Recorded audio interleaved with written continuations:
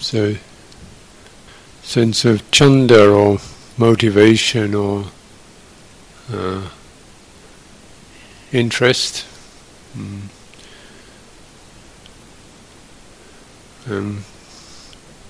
Just doing it, going through the same thing every day, or same setups every day means one can get bored or automatic about it all with meditation. And that's one experience that can happen. Then the energy goes down. We're drifting along, used to the landscape, the thoughts, and this, that. And we lose some sense of freshness or brightness. And the other hindrance or main obstacle is we try and drive forward to find something or get somewhere or become something. So there's an inertia experience where it's just the same old thing, or this pushing experience where we're trying to get it together and find something and develop something. And the first one can seem calm, but it's actually torpid. The second one can seem committed, but it's actually driven. And so, the recommendation is just to get the sense of why we use Buddha and bowing and so on, is to remember we're in the presence of an awakened one, the potential for awakening in ourselves, in the others, and to, physically enact a sense of, energy, even it's steady, calm energy, but, applying that, making an offering. So an offering oneself. So that brings up a kind of energy, just the energy of offering. So we're not gliding along, but actually rising up into the occasion. Using chanting and trying to get one's voice to sustain the sound and the tonality. It requires a kind, just an energy in your chest, in your throat, and the breath to produce a clear sound. And then, widening your attention over the whole field of experience. In the field of experience there's no becoming, because the field remains the same. It's rather like, the frame of the picture remains the same, whatever is on the picture, or if you have a TV set, the set remains the same no matter what's on, what program is playing. So you get that sense of framing, and you can cultivate this as if you're certain frames, the visual frame. If you have your eyes open, you just be aware of the entire visual field. And this is called seeing. And you remember, seeing is just this, and whatever the scene is, that's that, but then there's the seeing. So the mind is kind of pinned open by that, and then we're not trying to make anything seen or not seen, or take issue with what's seen.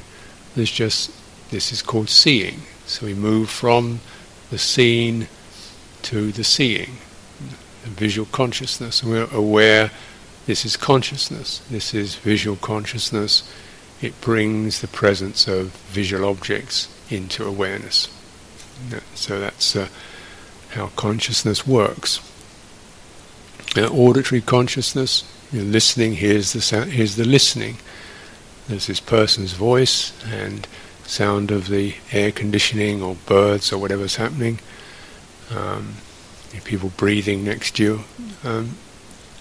Some things you can take issue with or be interested in or annoyed by, but there's just sound. Sound moves in waves with micro silences when the sound pauses, and there's a large field of listening, so one can open to that, and in the quality of being aware of listening consciousness, then there's no ongoing with that. The items obviously change, but then that's that. and then there's the body, this other basis, just the awareness of the entire frame, the skin, bone, and the sense of having a body, being embodied with whatever goes on within that. And we keep widening to sustain the frame, so it does require an energy, because the tendency is to always slide into the details and take issue with the details.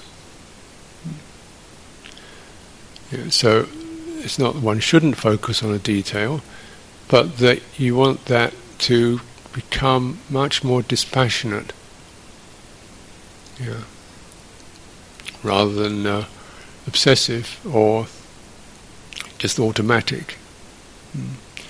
So, yeah, we're not struggling to find a point, because there is this stability that's provided by, yeah, aware of consciousness.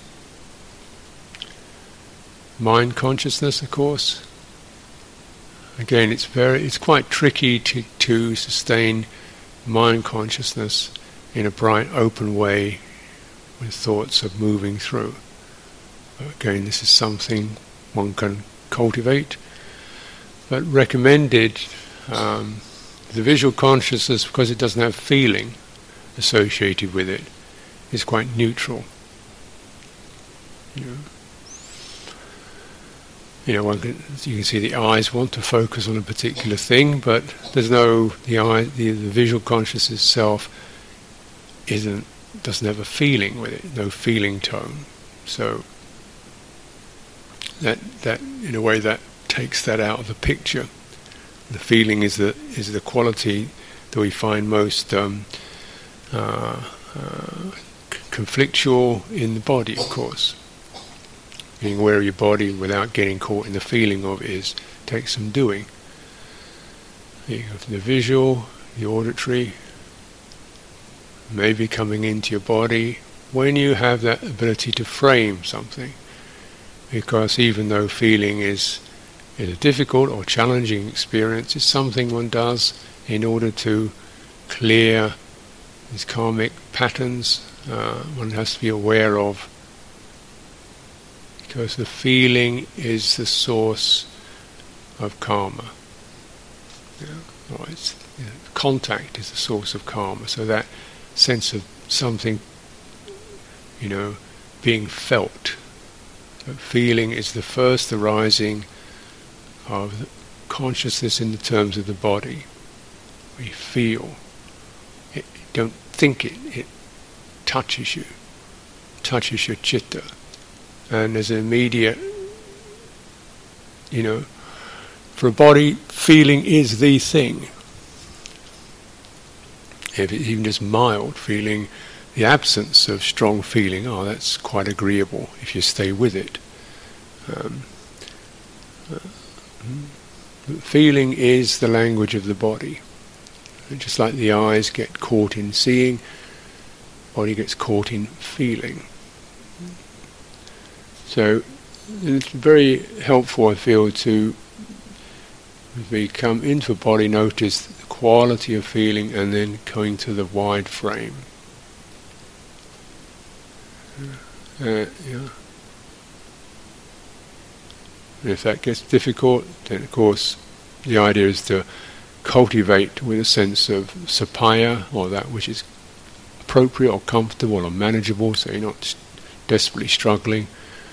Widen, or go to your visual sense, or the auditory sense takes the feeling out, takes you out of the range of feeling, or it's hovering in the background, but it's no longer in that particular sense field. This is why you can forget the pain in your body when you watch TV.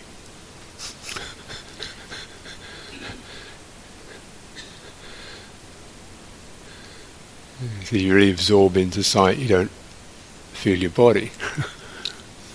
unless it's acute, of course.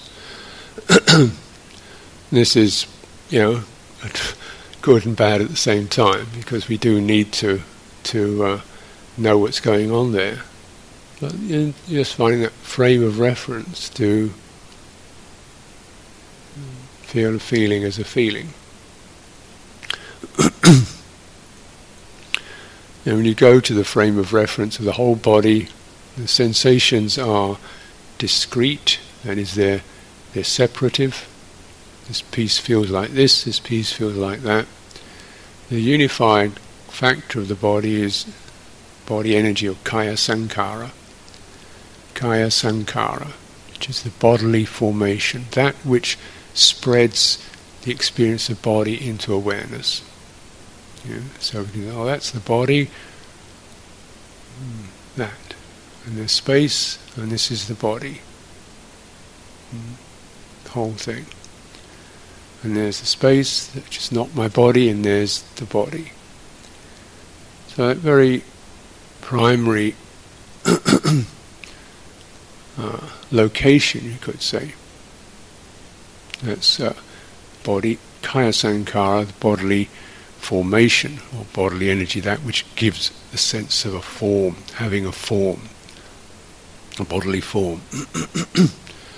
And this can be steadied through some of these means we've explored: grounding, aware of the space around, breathing in, breathing out, and rhythmic flow.